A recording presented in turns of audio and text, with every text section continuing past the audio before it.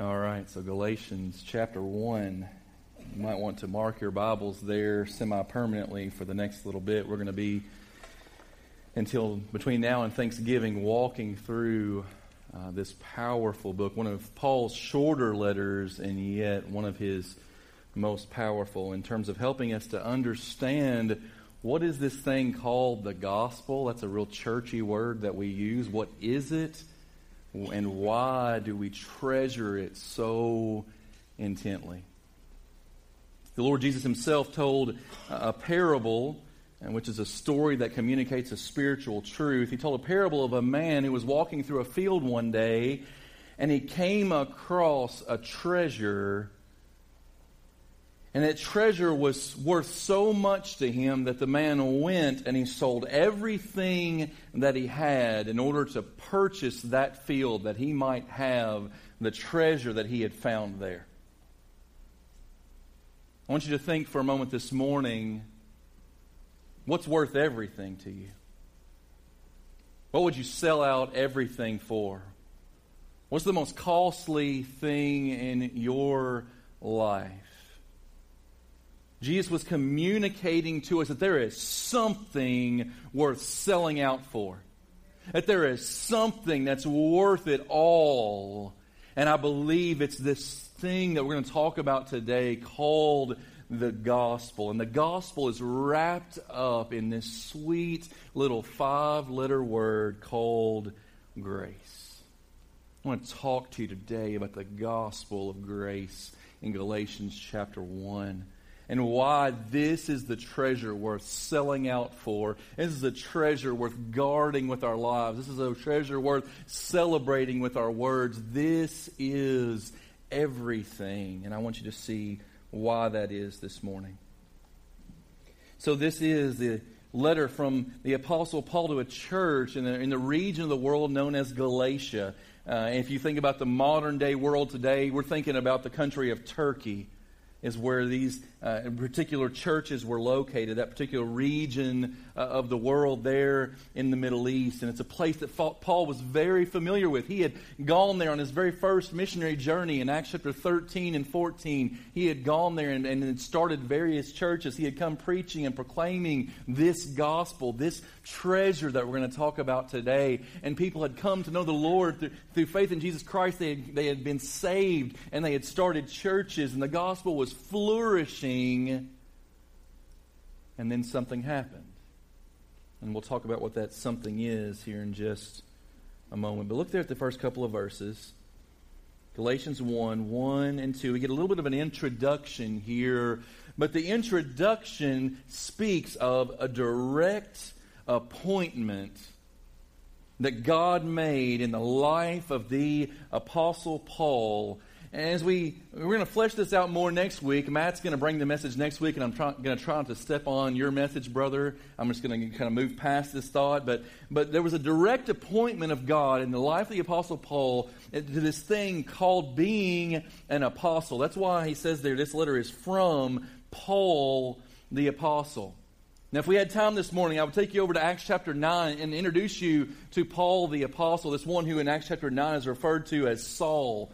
And in Acts chapter 9, this guy named Saul, who was a Pharisee, who was a keeper and teacher of the religious law of that day, of a high prominent member of these ones known as the Jews, this one known as Saul, he was on his way to a city called Damascus, and he had papers in hand that authorized him to persecute, to imprison, and to even kill followers of this strange little new sect called the Way.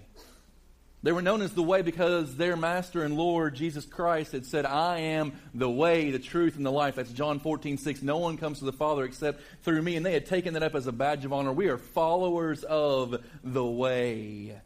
Later they would be called Christians at a little place called Antioch. But for now, Paul, this one now was known as Saul, is gone to persecute, to imprison, even to kill these followers of the Way because he saw them as a threat to true religion.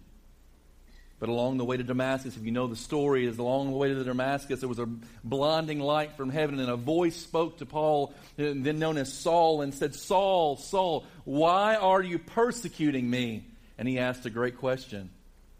Who are you, Lord? Who's speaking? Who's the voice?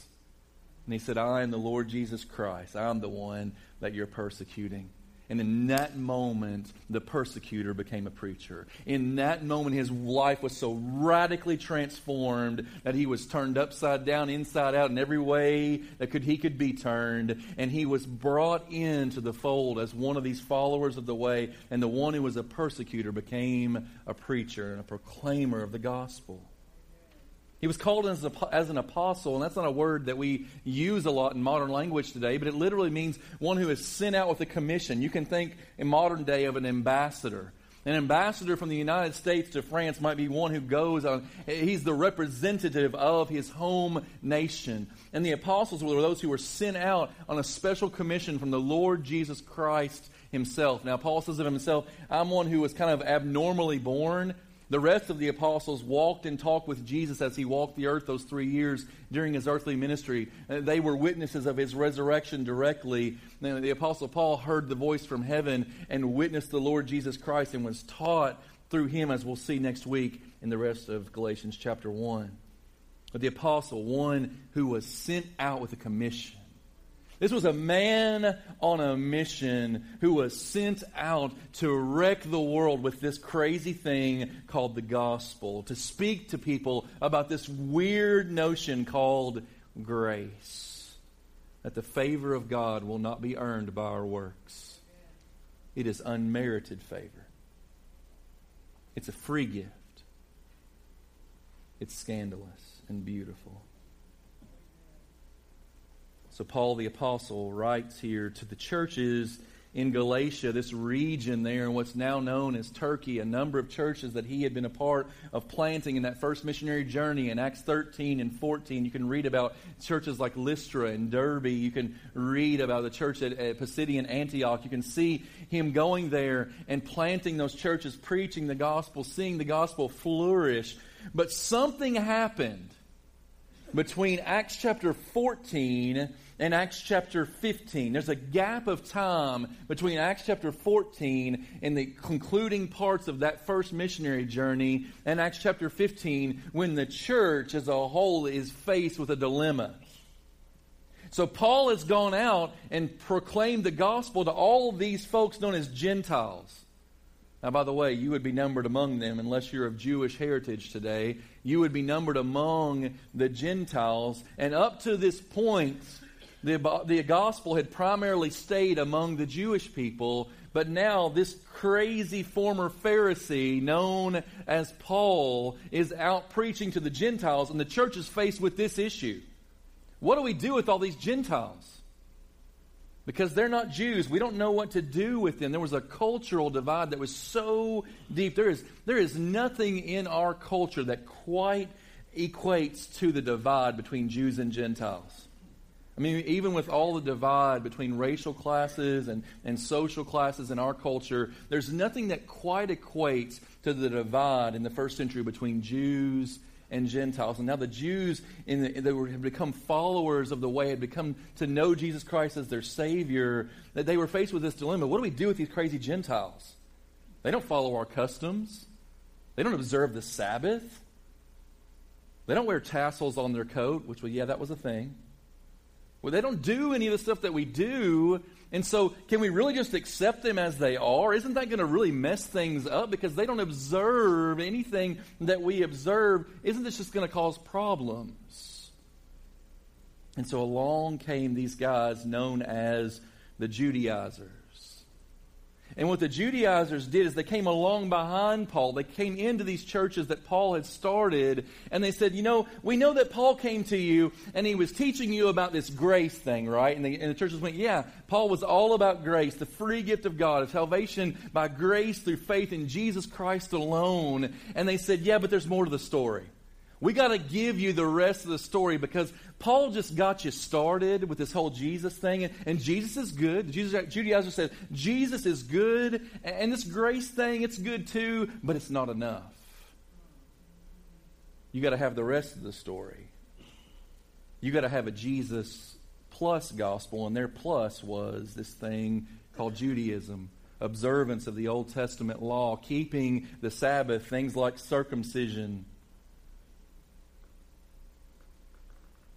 And so Paul writes the letter to the Galatians to bring them back to the gospel of grace.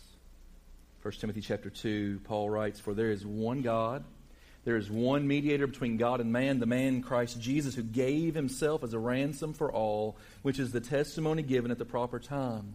For this I was appointed a preacher and an apostle. I am telling the truth, I am not lying, a teacher of the Gentiles in faith and truth." This was Paul's life mission, and it should be ours as well. This great gospel that Jesus Christ came to save lost sinners through his sacrifice at the cross. And salvation comes by grace, the free gift of God, through faith in Jesus Christ alone. It's not a Jesus plus gospel. It's a Jesus alone gospel. So Paul's direct appointment. Secondly, we see that Paul speaks of a divine advocate. And here in these verses, he gives us the gospel in a nutshell. What is this treasure that's worth giving our lives for? What is this treasure that's worth guarding and treasuring with all that we are? What is this treasure that radically saves lost sinners like us? And he describes it here in these verses, particularly there in verse 4. Speaking of the Lord Jesus Christ, who gave himself for our sins. That's it, church. He gave himself for our sins. For what purpose? To deliver us, to rescue us and deliver us from the present evil age according to the will of our God and Father. Two things are said here that I want you to see. First of all, this thing called grace, it was the will of God the Father. This was not plan B. God was not standing back on the day when Adam and Eve sinned against him and stole that fruit in the garden. And he wasn't standing back and going, "Oh man, what do I do now? Now I got to go to plan B because Adam and Eve really screwed this thing up." No, it was always plan A. Grace was always plan A for God. It was always going to be by grace through faith in Jesus Christ. It wasn't as if the New Testament days came and now there was a new way of salvation. No, we're going to see in this book of Galatians, it's always been God's plan that salvation would be by grace, the free gift of God. It's always been his plan. And yet we so quickly walk away from that. Tim Keller said the biblical gospel is clear. That salvation from first to last, from beginning to end, it's all God's doing. When you read the New Testament, it's his calling. It's his plan. It's his action. It's his work from beginning to end. And for that reason, he deserves all the glory. Here's the truth for sinners like me. If I had a 1% share in my salvation, if God did 99% and I did 1%, guess what I'd boast about? This right here. If I had a 0.00001% share in my salvation, that's what I would boast about, because that's what sinners do.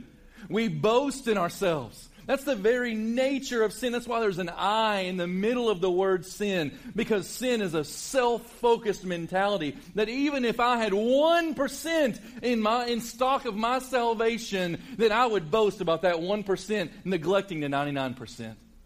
Now you may not see that in yourself, but if you will allow the Lord God to open your heart that you might see what's truly there, that you might see the depth of depravity in the heart of sinful men and women like us, then you too, I believe, would see. You would boast about the 1% as well. That's why it had to be all of God. That's why it had to be all his work. That's why we couldn't be equal partners. He did it all for us as we sing, "And all to him I owe." It's he who deserves all the glory. Verse 5, to whom be glory forever and ever. And the whole church should say to that, amen. He's deserving of the glory in our salvation. But he won't get the glory unless it's through grace. That's why grace is so important, and that's why Paul, from the very beginning of this letter, is defending his gospel, defending this thing called grace. Now, somebody who was reading this letter in Paul's day would have been highly offended by the Apostle Paul, because here's how you're supposed to start a letter. In those days, you introduce yourself.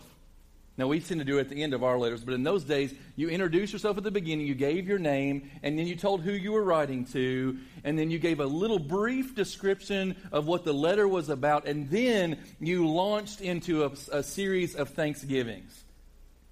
Here's what I'm thankful for in you. And you look at the rest of Paul's letters, 1st and 2nd Corinthians, and Romans, and Ephesians, and Colossians, and that's the pattern. He introduces himself. He tells a little bit about what the letter is going to be about, and then he launches into a prayer of thanksgiving for that church and what he's thankful for about that church. Why does he skip that here? Because there is urgent business at hand. He doesn't have time to pause and give thanks for anything, because this church is deserting the very thing that brings salvation. They are walking away from the gospel, and it's like a parent who sees their child walking out into the highway, and you're not going to go, hey, Junior, could you come back over here? Like, it's a little dangerous. No, you're going to scream out, get out of the road. You're going to do that. Why? Because you love your child. And that's what the Apostle Paul is doing in love for the church at Galatia. He's saying, you're walking out into a deadly highway as you walk away from this gospel of grace.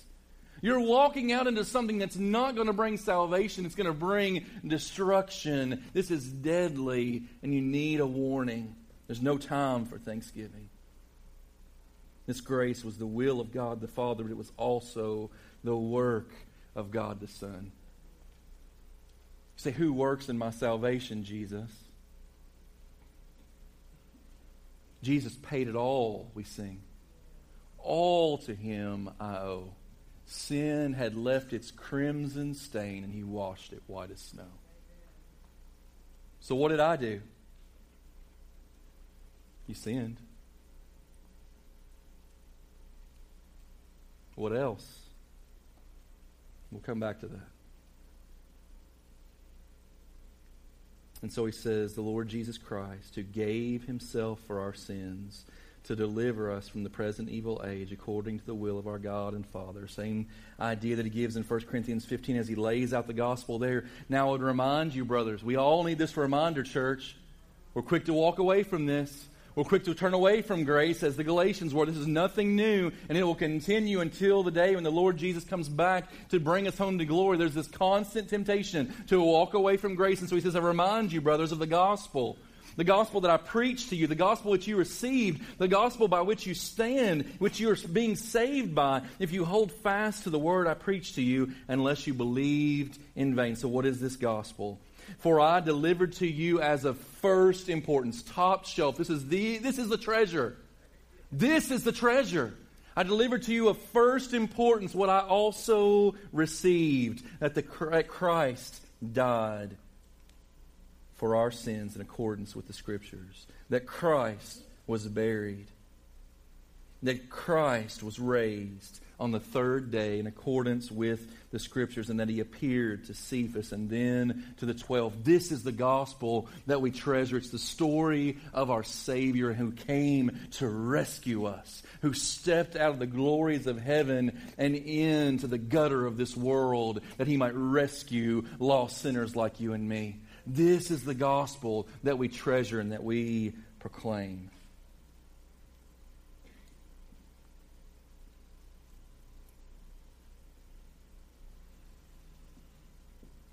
But then look at verse 6. In the place of what should have been thanksgiving, listen to what the Apostle Paul writes to the church at Galatia, who he loved so much. I am astonished, he says. Blown away, taken aback. It has knocked my socks off that you guys have so quickly deserted him who called you in the grace of Christ and are turning to a different gospel. He said, I'm blown away. There was a deep astonishment in the life of the Apostle Paul. I'm blown away by the fact that you're so quickly deserting grace. You're so quickly turning to a different gospel. And like I told you, he planted these churches in Acts 13 and 14, but by Acts 15, everything had blown up in terms of this thing called grace, in terms of what do we do with these Gentiles in the church. Something happened between Acts 14 and 15, and he says it was so quick. It's as if Paul left town and in came these Judaizers saying it's not Jesus alone, it's a Jesus plus Judaism gospel that saves. And the Apostle Paul says, I'm so astonished that you're so quickly walking away from grace. The reality is, church, the reality is this, that revisions of the gospel are always reversals of the gospel. That's the word he uses in verse 7. Those who come in and distort, they come in and they distort the gospel of Christ. That word could just as easily have been termed reverse. They reverse the gospel. They turn it around. Those who have been turned around by the gospel, then these false teachers came in and they said, no, that grace isn't enough. We sing that, don't we? Your grace is enough for me. But these Judaizers were coming in and saying, no, grace isn't enough. You've also got to add to it Judaism. Now, I know what some would say in this room, well, we're not really wrestling with that anymore. Like, I'm not really concerned if I got tassels on my cloak or how much weight I can lift on the Sabbath, or what I do if my ox falls in the ditch on the Sabbath day. I'm not really wrapped up in that. I mean, even the issue of circumcision that we're going to come to later is really more of a health issue than anything in our day. We're just not, I don't think any of us in this room are going, you know what, I'm just really agonizing over whether I need to embrace Judaism along with my Christianity. But we are, church, hear me on this, we are faced daily with false gospels just like this. And I want to show you some of them this morning. No, we are not tempted by Jesus plus Judaism gospel, but here are some of the temptations that are laid before us in our age. 5 false gospels of our day. First of all, and probably the most prominent that I see, is what I would call Jesus plus personal piety. This is the good old boy gospel. Man, we hear it all the time. Well, so-and-so, man, he's just a good man. So-and-so, she's just a great girl. And we elevate the morality of folks as if that is in some way important and saving. And I've even heard believers say things like, well, you know, they don't necessarily trust in Jesus. They're not really a part of the church, but they're a really good person. No, the Bible says none are righteous, not even one. And any righteousness that we think we have, go back to Isaiah 43 in the Old Testament, 700 years before Jesus, and Isaiah said, our righteousness, the good works that we try to put forth, the morality that we try to put on display, it's like filthy rags before God. There's nothing good in us. And yet, running through our churches is this idea that surely grace isn't enough. That yes, you've got to have Jesus, but you've also got to add to your faith in Jesus Christ your own personal piety. We've forgotten what the Apostle Paul said in Colossians chapter 2. Just as you came to Christ, so continue to walk in Him. You came to Him by grace through faith, so continue to walk by grace through faith. But what we do is we come with our grace card and we trade it in for something that takes us back to the law. We come by the grace of God in Jesus Christ and we trade that in for church attendance. We come by the grace of God in Jesus Christ and we trade it in for daily Bible reading and prayer. We come by the grace of Jesus Christ and we trade it in for being our culture's version of a good person. Not cheating on our taxes and being nice to people. Church, we need to be reminded that good people don't go to heaven. People who've been graced by God go to heaven. People who've been rescued from their sin go to heaven. And may we push to the side any gospel that says salvation is by anything but grace. But that's not the only one. If we ratchet up Jesus plus personal piety, we find the second false gospel of our day, Jesus plus perfectionism. This is the good old boy syndrome taken to the extreme. This is, not only do you have to have Jesus, but you've also got to attain a level of moral perfection. These are those who would be hesitant to confess their sins, even though the Bible, 1 John 1:9 says, confess your sins. He's faithful and just to forgive you. These are those who would say, oh, I can't confess that I'm still a sinner, that I still wrestle with these addictions and these doubts. I can't confess that because that would leave me short. The Bible says we're already short, folks. We've already fallen short of the glory of God. That's why we need grace. And some people say, if you preach free grace, you're just going to give people a license to sin. No, go to Romans 6. The Apostle Paul says, those who've been rescued by grace, why would you continue in sin? You were set free from that. That's like a slave being set free and going back to his old master where he's getting beaten down every day. It makes no sense if you've been set free to go back to the slavery. And yet we do it. So Jesus plus perfectionism, I could spend more time on that one, but we'll move on. There's also a Jesus plus politics gospel in our world today. Just this last week, my wife made the error of getting on Facebook. Might as well be called Devil Book in my estimation. That's all it seems to go on there. But there was one of our family members that was belaboring the point. He was asking, okay, so how many of you went to church this morning and had your pastor address the horrific events in Charlottesville, Virginia? Well, let me just say one thing. First of all, your pastor wasn't even aware of the events in Charlottesville, Virginia last Sunday morning. That wasn't even on my radar yet.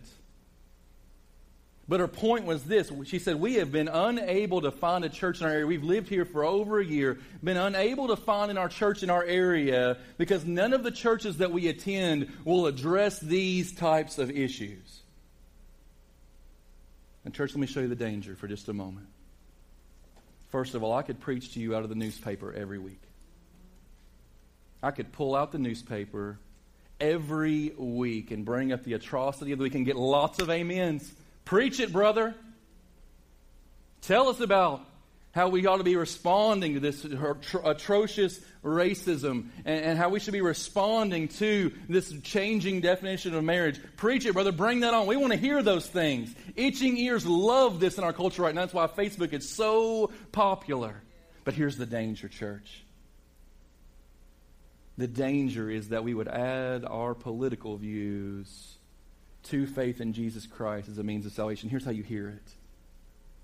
When you hear folks saying things like, well, if you're not super passionate about what happened in Charlottesville, if you're not ready to go out with your picket signs and stand on the front lines in this battle, then you obviously don't love Jesus very much. Let me say this, church. Jesus cares about the race issue in our culture. The gospel speaks to the fact that we are all created in the image of God and equal standing before Him. And we ought to be concerned about the atrocious divide in our culture, but be reminded it's not so much about a race issue as it is about a sin issue. It's about a sin issue that we have elevated ourselves above the living God and thought that we knew better than Him, and that's why we have a race issue in this culture. The danger of the Jesus plus politics false gospel is this, that I begin to color the gospel by my politics rather than allowing my politics to be colored by the gospel. You see, the gospel ought to inform us on every issue. The gospel speaks to every issue of our day. But if we allow the issues to recolor the gospel, if we say things like, well, if you're not super passionate about abortion, if you're not protesting at the abortion clinics, then you obviously don't love Jesus very much. Here's the problem. We ought to be passionate about life. But we ought to be very careful that we don't allow our politics to become something in addition to the work of Jesus Christ. And so, church, we should care about Charlottesville. We should care deeply. But we should care enough that we show a lost and dying world that the only solution to the ridiculous insanity in our culture right now is Jesus Christ and Him alone. There is no other solution. More laws won't fix it. We got plenty of laws in the books, folks.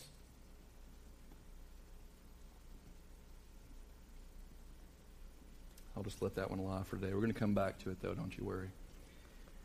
Fourth false gospel, Jesus plus personal experience. Man, this is huge, too. Jesus plus personal experience. Now, among our Pentecostal and charismatic churches, this may take on the form of, well, yeah, Jesus is all good, but you gotta speak in tongues. You need to be having these dreams and these visions, these ecstatic experiences. And there's all kinds of craziness associated with that they begin to measure the reality of your faith with. But here's what version it takes in our Baptist churches. Like, we don't go there, and we think we're really pious, but here's what we do. Jesus plus baptism. Now, I'm not down in baptism, but listen to me, church. Here's what I hear time and time and time again from folks that I talk to who were brought up, raised in Baptist churches. When I ask them about, hey, tell me about how you came to know Christ as your Savior. Here's the first sentence that comes out of their mouth. Well, I was baptized when? Well, I was baptized when? Now, we believe that baptism is an extremely important symbolic act of showing the world that I've been rescued by the grace of God in Jesus Christ, by His death and burial and resurrection on my behalf. He did all the work, and I did none of it. We love baptism for that purpose, but baptism will not save you. Apart from saving faith in Jesus Christ, baptism is just taking a bath in church, which is still really weird. It's strange. But when you have saving faith in Jesus Christ, when you're trusting Him by grace, then baptism becomes a beautiful symbol of that relationship. It's a symbol of what saves. It will not save you. But we are in an experience-driven culture, and when we begin to measure our faith based upon our experiences, we walk down a dangerous path. And finally, you've heard me talk about this one a lot, but it's so dangerous. Jesus plus prosperity. This is when the gospel gets melded together, mated with the American dream. This is the gospel that says, well, if you've really got Jesus, you ought to be healthy, wealthy, and prosperous. If you're sick, it's because you don't have enough faith. If you're going bankrupt, it's because you don't have enough faith. If your child has gone AWOL, it's because you don't have enough faith. And it's a constant guilting that's laid on so many churches, especially those who are of the TV variety. There is such a guilting that goes on that says if you're not experiencing health and wealth and prosperity in this life, then your relationship with Jesus probably isn't what it should be. It's Jesus plus prosperity. And yet, Jesus Himself said to His followers, in this life, guess what you're going to have? Trouble. If you come follow after me, guess what you're going to get? Persecuted. But take heart, I've overcome the world. What does Romans 5 say about the way that the character of Christ is formed in us? It's not through our prosperity, folks. It's through our persecutions and our sufferings. It's suffering that produces the character of Christ in us. If our Savior was not absolved from suffering, then why do we think we would be as His followers? The reality is, church, we all want the prosperity gospel to be true. We all want to believe, give your life to Jesus, and everything will go right from that point forward. And yet, so many understand the true reality that you give your life to Jesus, and then the struggle begins. There was no struggle before. You know why? Because you were a slave to sin. There was no struggle. There was no struggle before because you were captive to the things of this world. There was no struggle. There was no struggle before because the devil had you. He didn't try to grab you by the heel. There was no struggle before. And so many times people come to faith in Christ, they get baptized, and then the struggle comes and they go, what? I thought Jesus was going to fix all my junk. Jesus never promised to fix all your worldly junk. He promised to rescue you from sin and death and hell and to conform you into His image, when the only way that that takes place is through suffering. I'm sorry if that's bad news. It's actually the best news. Because how much more will we be prepared for heaven, having suffered in this life? How much more will we appreciate the glories of God as we experience the goriness of our day-to-day existence? Some of you in this room, you know exactly what I'm talking about, and I would urge you to run screaming from a prosperity gospel that offers you something that Jesus never promised. It's a false gospel that only leads to death. Let me address two last things and we'll wrap up for the day. First of all, the question comes, if this grace thing is so good, why would anybody turn away from it? Like, why did Paul have to write this letter to the Galatians? Like, if his gospel was so great, if grace is so good, if this is the truth, why would anybody turn away from the free gift of salvation by grace through faith in Jesus Christ? Why would anybody turn away from this if it's so good? And I'm glad you're asking that question, because I think verse 7 gives us the answer to that. Why do we see so many of our young people who are growing up in our churches, going off to secular universities, and then, for all intents and purposes, radically abandoning their faith? And I know the old wives' tale was, well, they'll come back one day when they have kids. It's not happening, church. It's not happening. They're not coming back to our churches. So what happens in the life of someone who professes faith in Jesus Christ and then radically turns away? A good friend of mine shared the story with me of one of the deacons of his church. A man who was steeped in the faith. He was a Sunday school teacher. He had taught the youth for many years. He was a man who was known for loving his family and had a wonderful Christian business. And then one day, this guy just went AWOL and ran off to California and moved in a homosexual relationship with another man, and that church was left devastated. What do we do with the fact that this man who we've been led by for many years has now utterly rejected the faith? How does that happen? Well, first of all, I want to say this. It doesn't happen overnight. It's always a slow fade. That's why we have to treasure and guard this gospel. That's why we have to keep preaching the gospel to ourselves day by day, because we'll fall away. We will be drawn away into all these false gospels and many others that we could mention. So what causes turning away? I think it comes from two things we find in verse 7. Verse 7, he says, not that there is another gospel, there's only one, but there are some who trouble you. Notice that word trouble. And want to distort the gospel of Christ. That word distort could mean reverse. Some who trouble you and want to distort the gospel of Christ. So here are two main factors that happen when we see, whether it be college students that run away from the faith that they were brought up in, or whether it be those who are farther on down the road decide to turn away from the faith. And every one of us in this room can probably think of those that fall into that category. What happens? Two things. First of all, trouble in the life. See, once again, we all want the prosperity gospel. And when trouble comes,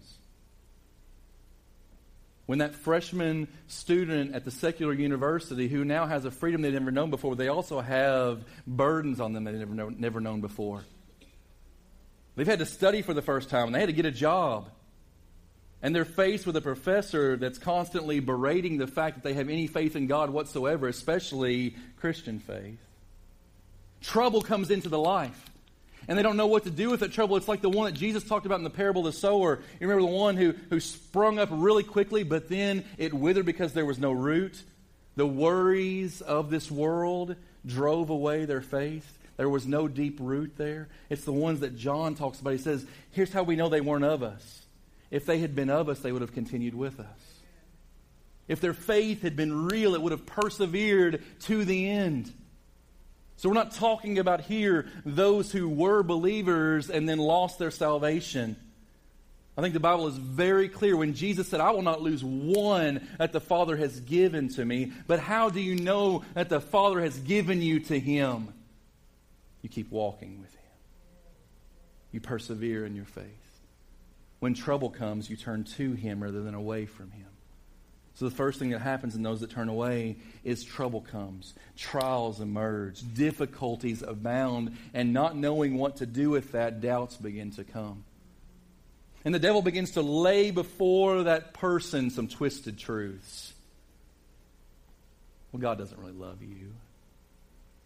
If God really loved you, if His Son had really died for you, would you be going through this? Would your marriage be falling apart? Would your kid be sick? Would you be failing that class?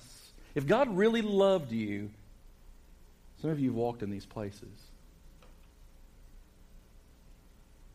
And so those two things come together. Trials in the life and twisted truths that come alongside. And those doubts begin to take root. And the gospel of grace is removed and replaced with something far less. And so, church, here is what we must do. We must not in any way tolerate revisions of this gospel of grace. We are already labeled intolerant. Let's be intolerant about something that matters. I mean, isn't that the truth? Christians are already labeled the most intolerant people in the culture. Let's just be intolerant about something that actually matters. And what matters is this treasure we've been talking about all morning long. What matters is that there is salvation in no other name but Jesus Christ. What matters is that He did all the work that was necessary to rescue our sin-soaked souls from eternity in hell. He did it all. We sing it. Will we live it? We must not tolerate these revisions of the gospel, because as we're going to see in this book, these revisions of the gospel are reversals of the gospel that ultimately lead away from the path of life and back to death. These are gospels that cannot save. These are gospels that are not gospel at all. They are not good news. They just impersonate good news. David Platt said we must be on guard against anything that would compromise the core of grace that makes the gospel worth celebrating and sharing. That's the president of our International Mission Board, and I could say it no better than he did. We must guard it. Guard it with our lives. And guard it in such a way that we desire to share it and to celebrate it week by week. And so, church, I'll leave you with this question this morning. What's the treasure? Walking through the field of this life, have you laid your eyes on something worth selling out for? Have you laid your eyes on something worth giving your life for? Have you laid your eyes on something that you said, I've got to have it, and then you realized it's been offered to you freely? See, that grace ought to wreck us. That grace ought to remind us day by day of who we are, who we were apart from Christ, and who we are now in Christ. And it ought to lead us back to the very word we heard spoken earlier. We ought to be the ones saying, amen, so be it, God. Get all the glory, God. It's all your grace, God. I didn't even have 1%, God. It was all you from beginning to end, and I praise you for it. I'm not upset about that. I'm thankful because there was nothing I could do.